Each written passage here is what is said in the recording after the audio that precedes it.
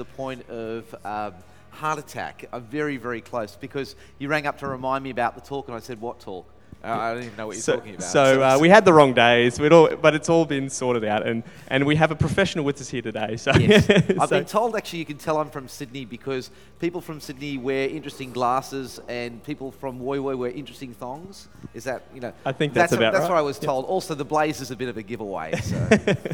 Now, you've described yourself to me as a writer. That's right. Tell me, what do you do as a writer? Okay, yeah, it's... the tax department will accept that as a job description. It took a little while for them to understand it. But basically what I do is write, but I write a lot of different things. So I spend a lot of my time writing scripts for television and film and things like that. I write books and I write articles, particularly reviews for magazines of film and television. So yeah. Now, you did mention to me that you've worked for every acronym. Yes. I don't really know what that means. But yeah, I've worked for the BBC, the ABC, SBS, PBS in the United States, a bunch of other acronyms overseas, 7, 9 and 10 here. So yeah, if there's a letter combination, I've pretty much worked for it. So you know what you're doing. So it's oh yeah, I kind of hope so. Or you just move on as soon as they find out that you don't. That's right. You go to the next acronym. You go down to Z.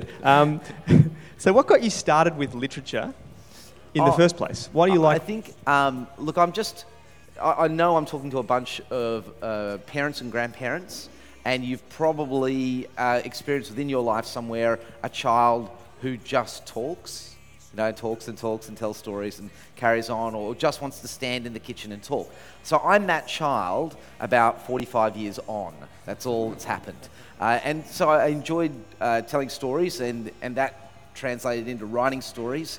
I wrote my first novel in year 7, and moved on from there. And so just moved into journalism and then into production and then into script writing.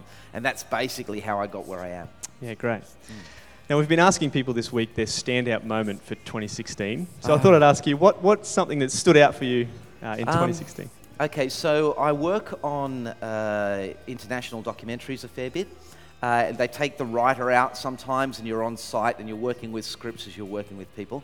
I was in Israel a couple of months back. Time gets a little fuzzy.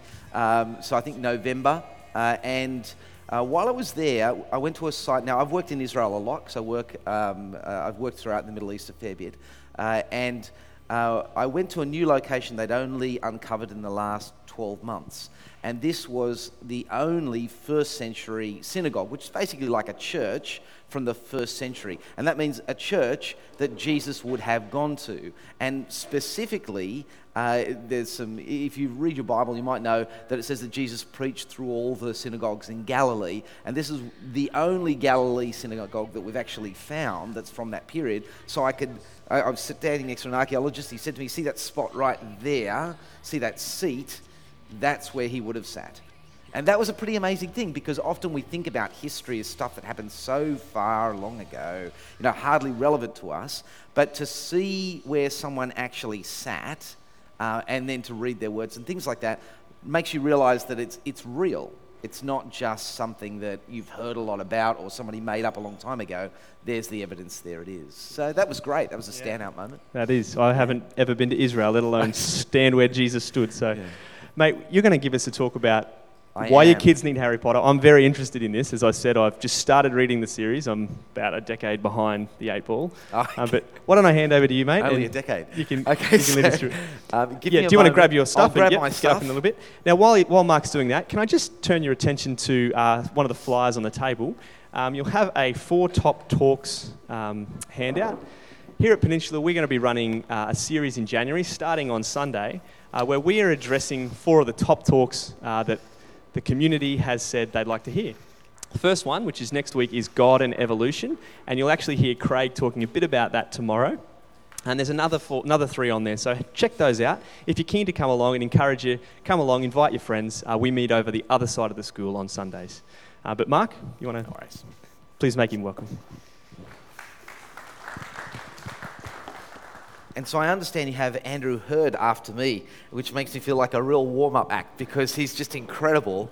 I actually consider him to be one of the best thought-out Christian speakers that you could hear today, and I don't mean that just in terms of Sydney or Australia or the local area. I have a pleasure of being involved with a great many different speakers around the world, and Andrew is quite impressive. So now that I've built him up, if he does a really bad job, you can rib him about it. Look, I don't know what you do when somebody says to you, what do you do for a living? Because our lives are kind of multifaceted, and sometimes they move through different stages. We might be in the stage where it's pretty straightforward. I work at the, department store here or something like that, or I'm a chippy or something like that. But then maybe we've retired, and so what do I do? Well, I guess how we describe what we do is often like a reflection of ourselves. We're talking about who we are. Standing in a school reminded me this morning of an occasion when I was invited to come to my child's class. I have 3 young boys. Has anyone ever been invited, as a dad, to go to the classroom and stand there and be part of the Meet the Dad Day? You don't, obviously terribly shy people, no one's waving their hand or anything, that's okay. I'll just, keep on going up here on my own. But look, good, there's one. So I went to my son's Meet Dad Day, and I was standing up the front with about 2 or 3 other sort of fairly nervous fathers. I don't think we'd stood up the front of the classroom until, 40 years or something earlier. All of us were looking as if we'd, just got in trouble. And there was the teacher, and there were all the kids cross-legged in front of us, looking up, sort of bright, shiny faces. And she was asking everybody, what do you do for a living? Please tell the class what you do for a living. And the first guy got up, and he was a plumber. And it was just so simple. He said, I'm a plumber. I help people, put bathrooms in their homes and kitchens and things like that. I fix drain pipes when there's too much rain, and the kids were all nodding, and that was great. And the next guy got up, and he was the manager of a box factory. So they make boxes. It's nothing easier to explain, is there? The kids would go, he makes boxes. The factory works in boxes, square things. That's straightforward, very, very easy. Now, I'm a reviewer. I don't know how I'm going to explain this to first-class kids. And so I'm standing there thinking, what am I going to say? And the teacher says, class, would you please welcome Mr. Hadley? So I stand at the front, it's that chorus of good morning, Mr. Hadley, in the elongated way that kids speak. And I stood up the front, and the teacher said, Mr. Hadley, would you please tell the class what you do? And so I paused, and I said, kids, I'm Elijah's dad, and I watch TV for a living. Now, apparently, this is now the most favourite job possible at my school, which is not something that the teachers are terribly pleased about. And I can understand why, because there's so much that goes on in terms of reviewing. I watch TV and film and things like that. That's part of what I do for my living. It seemed to be the easiest way to explain it. But there's so much that passes for reviewing these days that's just pure drivel. It's really, you listen to somebody talk on the radio, or you watch them on television, you read their article, and really it's just an opinion. You'd be forgiven for thinking, I could do that. Anyone could do that. And they do. People stand up and they just talk about what they liked and what they didn't like, the actors that they liked and they didn't like, the directors that they liked and they didn't like, and it's really just all opinion. And most reviewers fawn or froth about what's fantastic, and honestly, I think it's just because they've got a good sounding voice sometimes that they actually seem to make an income out of these things. Personally, I try and change my reviews a little bit. My style of reviewing, because I'm a script writer, I'm not really terribly interested in directors or actors, so when I write an article, I'm really asking, what is this story about? Or what did the writer think he was telling us about the world? Or what's the sort of world he'd like us to live in? And so that's the sort of thing I write about when I write my articles. But most articles are just flat out opinion. And that's a dangerous thing to do. In reviewing, the most dangerous area in which you can express an opinion is fantasy. You might not believe that, but let me tell you the absolute truth. The only time I have ever received a death threat over one of my articles was when I said something bad about Doctor Who. Now, it's just, you do not cross the Whovians. Okay, they are a very scary sect. Now, personally, I'm a big fan of Doctor Who, and I don't expect anybody to sort of admit that here, because I've gone through, okay, there we go, so there's you and me, sister, and everybody else is wondering what it's all about. But Doctor Who returned after a long hiatus in 2005, and I gave the series return a bit of a thumbs down. And the reason why is I said, look, Doctor Who's taken on a real violent character. Instead of just thinking his way out of problems now, he's punching his way out of them. And the initial series I thought was a bit down. I still liked it. I said it was great, it's great fun. Doctor Who could be good, but I gave this a bit of a thumbs down. I turned up to work a few days later, and there was a package sitting on my desk. It was clearly labelled for my attention only, and I thought, that is not what somebody normally writes on a package, and there was no sender address. So I opened the box, just not expecting anything other than just whatever it was being, maybe stationery supplies or something like that. And inside the package was a plastic bowl and a spoon and some long life milk, and my article shredded into about 10,000 pieces, and a note demanding that I eat my words or else, from a Doctor Who fan. You don't mess with the Whovians, and to be honest, you've got to kind of be careful with parents too when you talk about fantasy. Now, if you're like some parents are kind of suspicious of things they're not quite sure about. I'm a parent just like you, and there are so many trends passing through our society. It's murder to try and keep up with all of them about what kids might be watching or reading or playing on games, and you're sort of hoping you're doing a good job half the time and trusting to luck, so to speak, as you go through. And you can sometimes tick a raw nerve in a parent when you write a review about fantasy. Just like you might tick a raw nerve with the Whovians. I received this one. So this is it was a response I got from somebody when I wrote an article comparing C.S. Lewis and the Narnia Chronicles with Harry Potter and J.K. Rowling, and the positive comparisons that could be placed between the two. And this is what I received in the letter that followed, just a part of it. How you can compare the satanic content of Harry Potter with the inspiring Narnia Chronicles is beyond belief. In the space of a couple of lines, I've moved from reviewer to Satanist. It wasn't how I'd normally sort of see myself. But some parents, and particularly sometimes Christian parents, get really worked up over things like Harry Potter. And I guess you want to ask why. Now, why is this fiction so potentially threatening or scary? And I think it's because people who read the Bible sometimes have fairly troubled consciences when it comes to stories that talk about magic. Okay. Now, I can understand that. There are a lot of fantasy books that were regularly consigned to the dustbin in a previous generation in churches because they mentioned magic and things like that. And the reason why is because there was no context for talking positively about magic or fantasy or things like that. So J.R.R. Tolkien in The Hobbit was the first person to introduce kids to the idea that there could be a wizard who was a good guy. Okay, which is an unusual thing in fiction. J.K. Rowling described young girls studying to be witches, which, if you'd put that in a sort of a context 20 years earlier, would have been a real worry for some parents. In fact, just not Christian parents, but parents in general.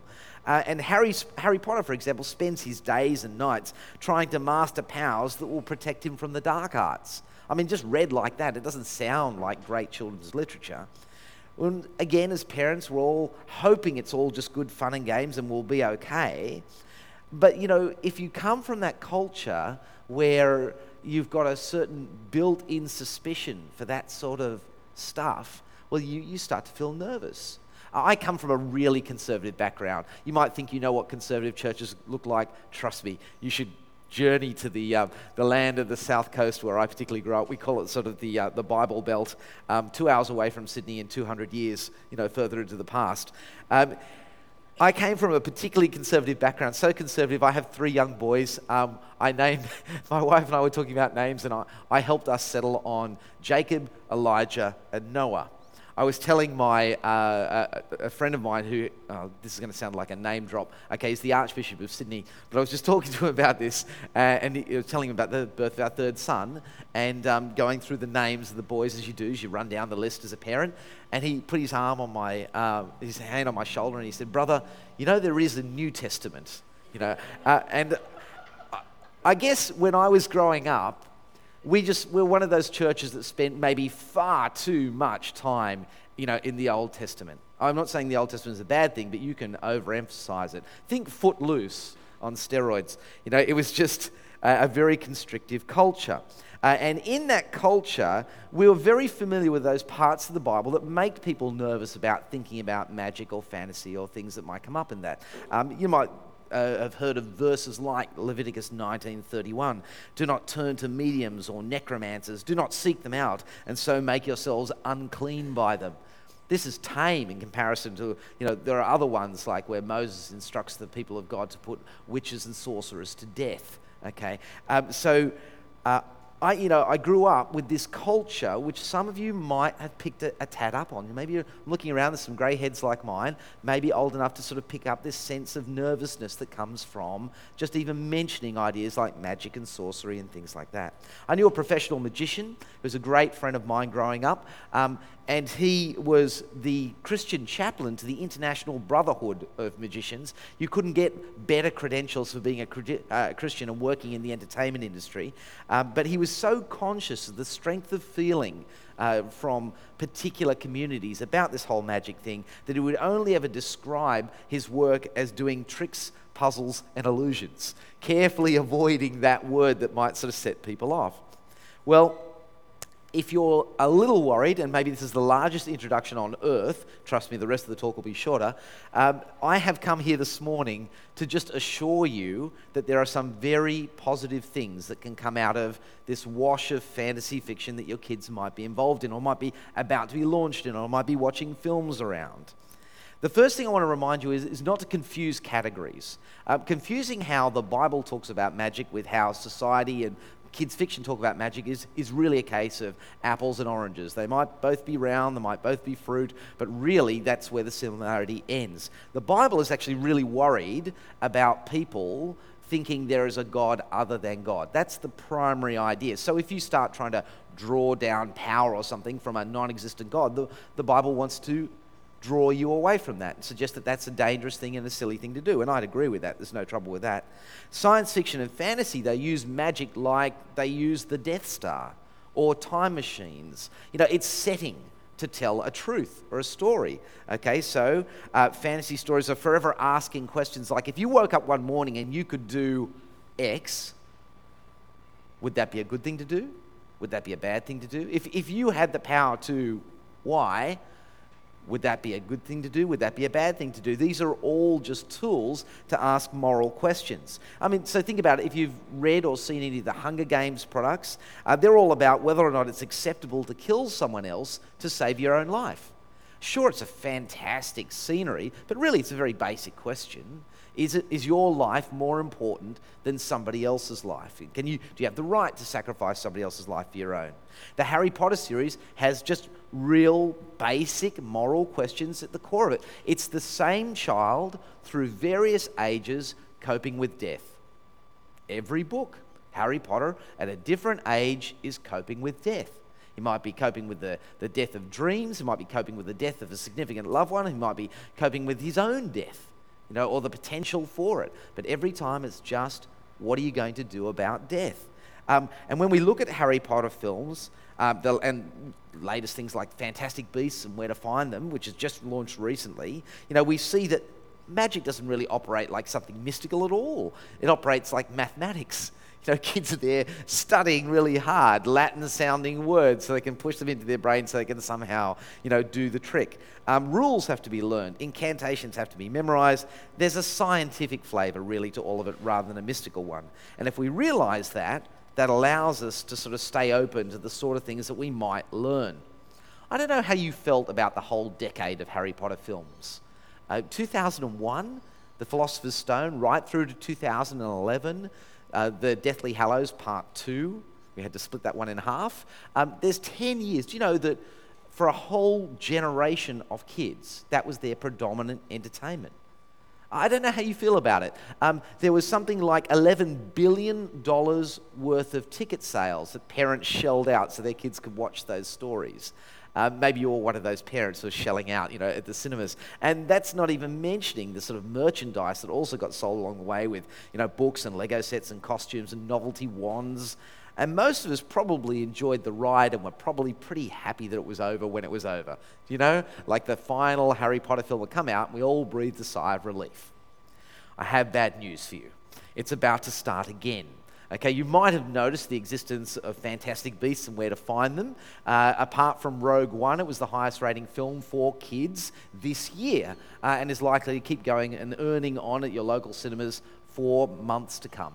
Okay, and it's only the tip of the iceberg. You see, Fantastic Beasts and Where to Find Them is the first of a new series that's coming from that Harry Potter universe. Warner Brothers has announced plans for at least 4 sequels, over the next 10 years, which basically means that you'll be seeing one every 2 years and having all of the merchandising in between. And that's not to forget that David Yates is the director of the last 4 Harry Potter-style films, and J.K. Rowling are talking about spin-off things. It's like the Marvel universe has arrived with Harry Potter, and we're all set for another big ride. So in a sense, you're looking at another generation of kids and grandkids who are going to grow up with Harry Potter as part of the fixture. So it's kind of important, from one parent to another, to decide how you feel about this and what you're going to do. So you're not coming up to that question every time a child comes up to you, can we see it, can we see it, can we see it? And you're going, I guess so. You want to have something a little more solid than that. So let's talk a bit about how you can be a little more solid. Well, firstly, I want to give you 3 good reasons for letting fantasy be part of your kids' lives. Now, I'm saying part of around everything I say here because I think there's nothing that replaces good parenting. You're going to be the moderator of what your kids are involved in. You should be. I'm a professional reviewer and I struggle at it too, so I hope that's some encouragement. But you've got to be in the show, so to speak. You've got to be part of the game or otherwise it'll go on without you. But I want to give you 3 reasons why fantasy is not going to be a bad thing. Firstly, fantasy isn't escapism. That's always the big claim. It's like, they're just disappearing into their own little world and it's got nothing to do with real life, and how I wish they'd just go outside and kick a football or mow the lawn or actually, I just love them to use the backyard. I don't know if there's anybody else here who's paying a huge amount of money for their home and wondering why they're mowing that grass that no one actually ever walks on. No, well, if my children would just leave the PlayStation alone, I'd be a lot happier. But then I did buy it for them, so it's my own fault. But fantasy isn't escapism. So it's not like they're just disappearing into a different world, because fantasy fiction regularly provides sort of a captivating context for real-world trials. Think about it. When Harry Potter became a magician, went off to Hogwarts, he didn't leave his problems behind. In fact, they're really there waiting for him. He learned all about bullying and about favoritism and about exam anxiety. And these are all very normal real-world problems. And J.K. Rowling put some really good real-world solutions in there. So firstly, you don't actually have to worry about your child disappearing into fantasy as if somehow that was just them escaping the world. Often it's just a different context to learn real-world problems. So let me give you an illustration. This is a real illustration, an illustrated book. It's actually my book. This is going to seem very self-serving, but when you're trying to find books to sort of recommend, and you just go, that one, that'll do, and it just happened to be on my shelf and it's mine. I'll go through 2 more so you don't feel like I'm pushing it too much. This is The Word War. This is just a story about kids who start talking one day, have an argument, start using fairly nasty words, and those words turn into weapons, which they start throwing at each other until it builds up a huge barrier between them, and they don't know what to do about that barrier until they discover that there's a really powerful word called sorry. That can actually get rid of barriers between people. Now, that's a fantasy because, trust me, your words don't actually turn into missiles like they do in this book. And yet they can feel that way. You see what I'm saying? It's like a fantasy is just a context for kids to deal with real-world problems. So that's sort of a book that was designed for that. And you can find lots of other things that fantasy can do for you. Here's another one. Secondly, fantasy can help kids rehearse problems they haven't come across yet. So there's fantasy that helps kids deal with problems that they've got right now, and then there's fantasy for problems that they haven't actually met yet. Think about The Lord of the Rings. The Lord of the Rings is full of great moral questions about life and death and truth and evil and good and what you should be prepared to do. But they're at a scale that most people will not have confronted in their real life. They're rehearsing problems. And kids do that too. So kids can learn from fictional backgrounds how to actually approach problems when they arrive. J.K. Rowling uses house elves for this. So in the Harry Potter books, if you've read any of them, if you haven't, I'll just describe it quickly. There's these creatures called house elves, which are a kind of a oppressed little magical class that are forced to do all the dirty jobs, all the clean-up and all the cooking and all that sort of stuff. And some people treat them really, really badly. Now, what J.K. Rowling has done is simply taken the concept of slavery and stuck it in a fantastic setting so that kids can see that oppressing other people just to make your own life easier is a bad thing. Now, that will make a concept like should you buy sand shoes that are being made by 12-year-olds in the Philippines a recognizable issue. Do you understand? Sometimes fantasy helps them rehearse problems they haven't come across yet and discover appropriate solutions to them. So, again, another children's book that I wrote called Home is about if you lose your home or you find out that your home is no longer your home, maybe in the real world your family might break up or you have to leave your home for some reason, how do you find home again? And what does home look like? Now, and through this book, I actually describe a panda's journey to find his home. And when he discovers that home has got nothing to do with a place, but it's got everything to do with people. And so home is actually where you are loved, not where you live. And so that's just a way of using. Of course, there aren't talking pandas out there doing it, but again, we've got a fantasy setting to allow us to try and teach kids problems that they're not ready for yet, to rehearse them so that when they come across, fantasy can help that particular way. In fact, fantasy can help you deal with uncomfortable truths that you're not just not ready for, you're hiding from. There's a fantastic story in the Bible about this. I don't know if you've ever heard of a fellow called the prophet Nathan. That Old Testament we were steeped in here. It's coming into handy already. This prophet Nathan was given this awful job by God to go and talk to a fellow called King David, who was a great king, except for the fact that recently he'd been murdering people so he could sleep with their wives. Okay, a bit of a character flaw, definitely a problem, and he was hiding from the consequences of it. And so Nathan is given the job by God to go and talk to the prophet and say, go and talk to the king and say, you're doing the wrong thing, God's going to judge you. Now, it's kind of like given the job and saying, listen, your job is to go up to the prime minister, wherever he is, and tell him God's going to judge you. Because of your behavior. I don't care how confident you are. I think the moment you actually set out in your car to do it, you'd feel terribly intimidated about what you're going to try and do. So what does Nathan use in order to try and get under the king's guard? Well, the king used to be a shepherd, so he tells the shepherd king a sheep story. He says that there used to be this man who had one lamb that he always used to take care of. It was valuable to his family. It was so valuable that they treated it like a daughter, inside the house. And there was a rich man next door who had lots and lots of sheep. But when some visitors came, instead of actually preparing a meal from one of his own sheep, he went, I won't cost myself. I'll take that sheep and I will kill that sheep and serve that up for dinner.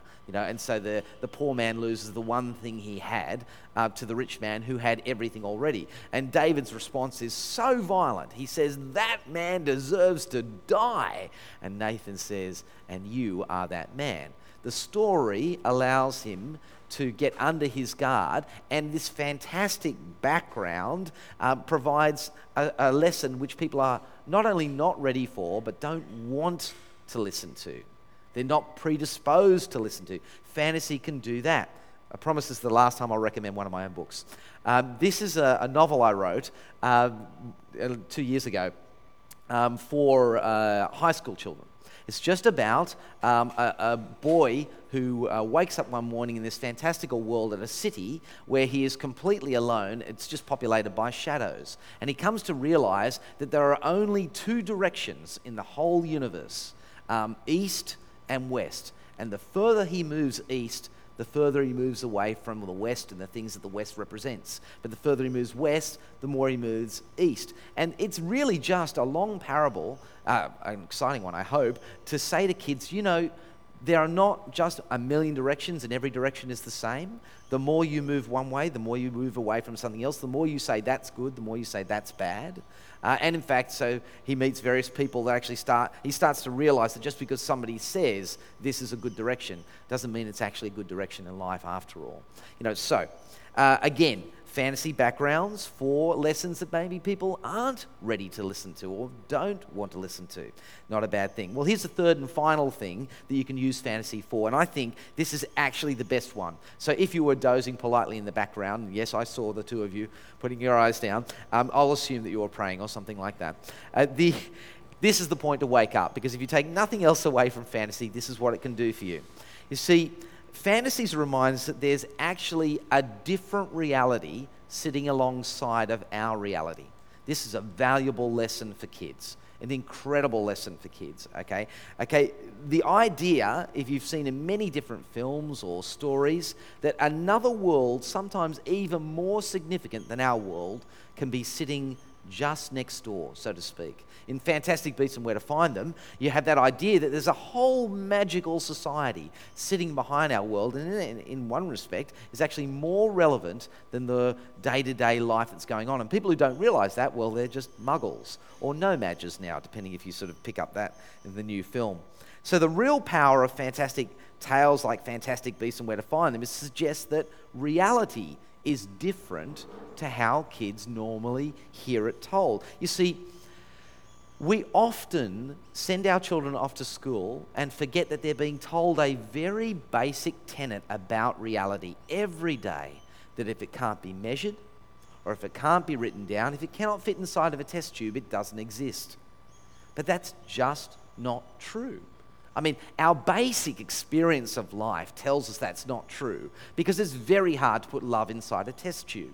It's very hard to measure right and wrong with a ruler. We know that there are things that sit outside the scientific world. So by introducing kids to fantasy fiction, you can broaden their mind to the idea that there is more to life than just can sit inside a scientific equation.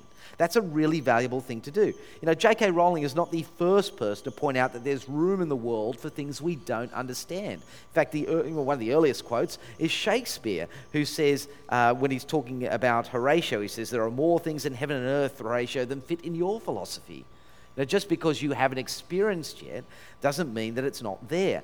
Fantasies like the Narnia Chronicles remind us there's a spiritual reality to this world that sits maybe just one cupboard door away, maybe just through the cloaks, so to speak, push through the coats, and you'll find there's a whole existence there that you weren't suspicious of.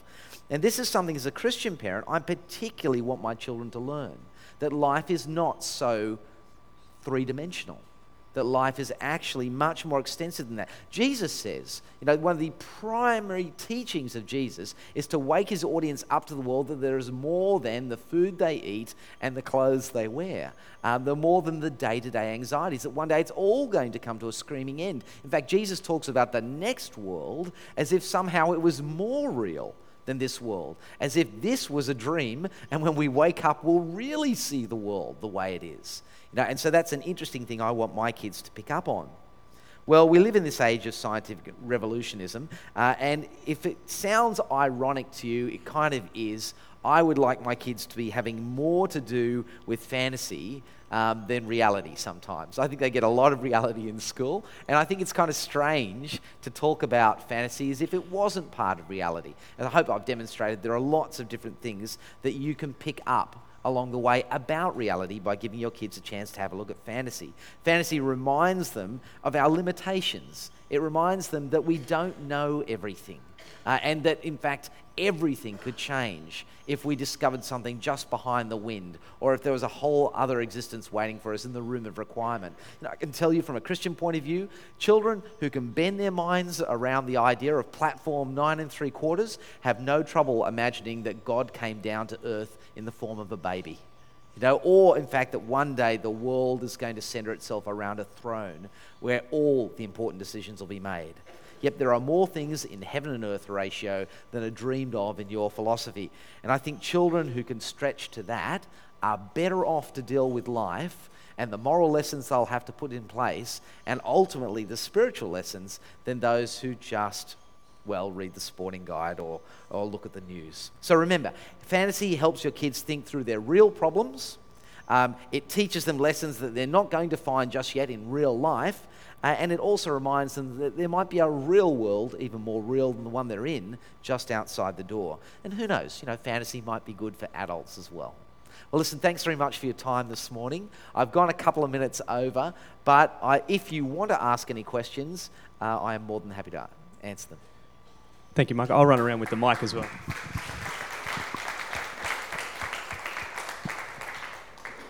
Oh, you see that? The minute I see hands, I always go, oh, no, I didn't explain something well. Okay, but now let me do my best. Yeah, if you can speak into the mic. Because that'll probably we're recording help the everybody questions. else. Save me repeating it too. So I have a daughter who's on her third go through the whole Harry Potter series. Yes. Absolutely obsessed. Loves it. Yeah. And I really agree with a lot of what you're saying. What I'm wondering is, how much input do our kids need from us in terms of debriefing the very things that you were talking about in terms of what fantasy offers us? Yep. By way of, understanding those things? Is it something that they naturally pick up as they read through? Or do they need extra I think they do need extra. doing that? Yeah. Look, I'm not... I'll probably get myself in all sorts of trouble with my next statement, but I am not of the sort of the parental persuasion that thinks that children come into the world and you've just got to give them space to discover who they are. They come in knowing nothing, and we are teaching them. That's our role primarily as parents. That's what I see. And so I really value your point because I think it's important for us to provide context. So here's the hard work. Look at your husband or your wife or your grandparents and see which one is likely to be able to read that book with them. Take one for the team, okay? Who's going to go see the film, okay, with the kids? Who's going to talk about it afterwards? And practice asking the question, what do you think that's about? Now, I'm in the same boat as you guys. Even though I do it professionally, I have 3 young boys, 12, 10, and 7. And we go and see a film. And I know there are lots of different messages in that film. Some they'll pick up on, and some will just go over their head, and that's okay. But in the car, I know I've really only got about the 5 minutes that they've just got out of the cinema and we're in the car, and maybe before they shift topic on you and they're on to something else. And in that 5 minutes, I usually ask, depending on the age, a question like this. If they're really, really young, I used to ask, who is your favourite character? So that I could actually understand what was impacting on them. And then maybe we could talk a bit about that, or I'd understand that. As they got older, I would ask them, what do you think stood out most in the film? That's a little more cerebral. What is sticking with them? And now, and I can ask a 6-year-old this, and I get this answer, what was that about? Because that's asking them to actually step outside the story and say, what was that story all about? And I get answers back from my kids surprising ones, like, I think it's about no matter what happens, if you say you're going to be somebody's friend, you've got to stick to that. And you go, oh, great, that's something I can celebrate and I can pick up. But then sometimes I hear things like, it really does depend on you to work out what's right and wrong. And I go, okay, well, that's something I've got to address now, because I think actually my personal approach to life is there as a right and wrong quite separate of my kids, and they've got to learn that.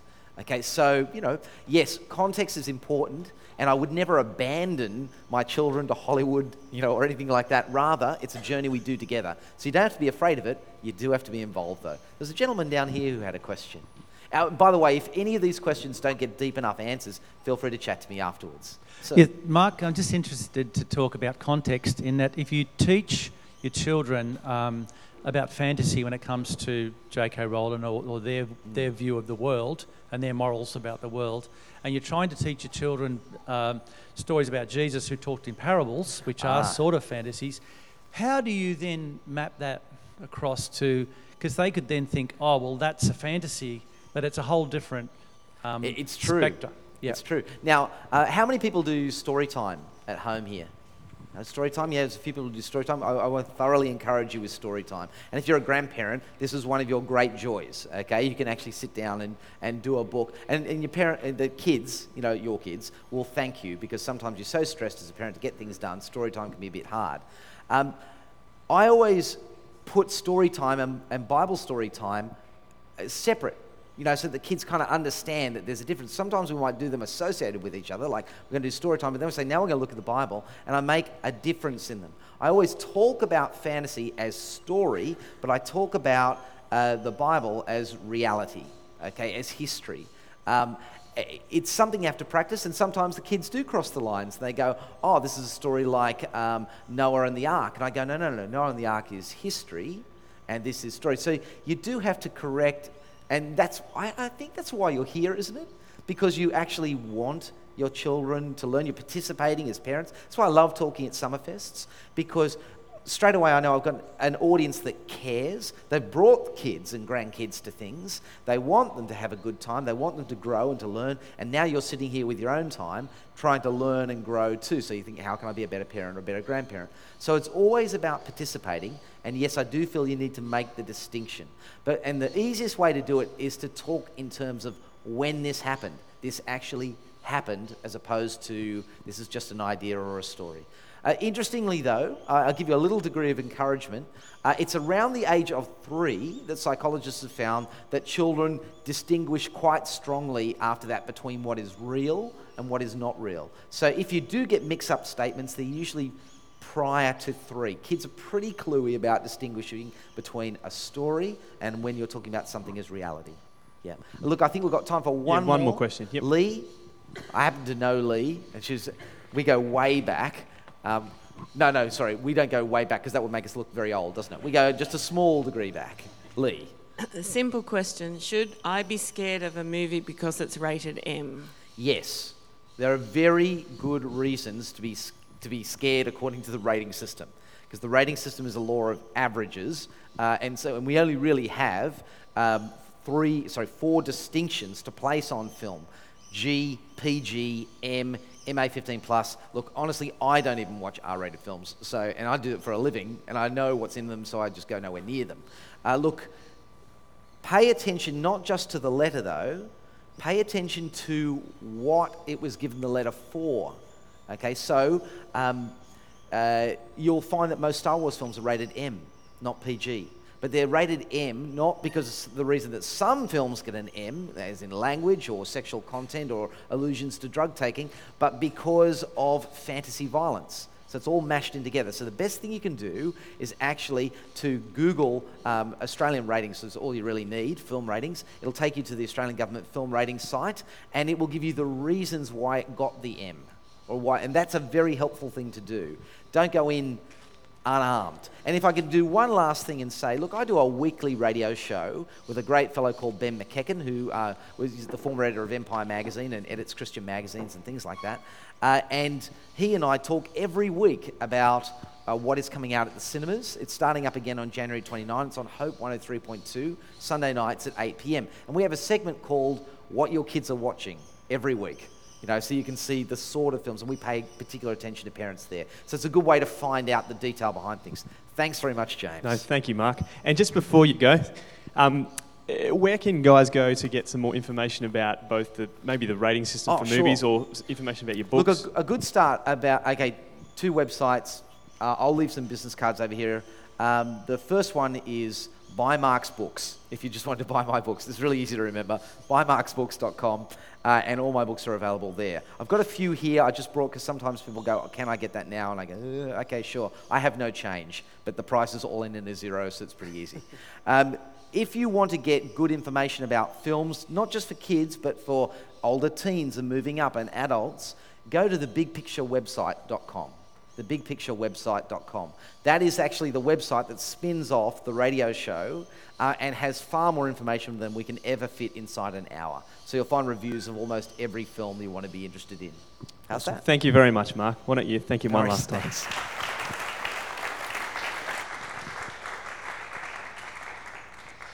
Well, guys, we're going to have a break now. We're going to be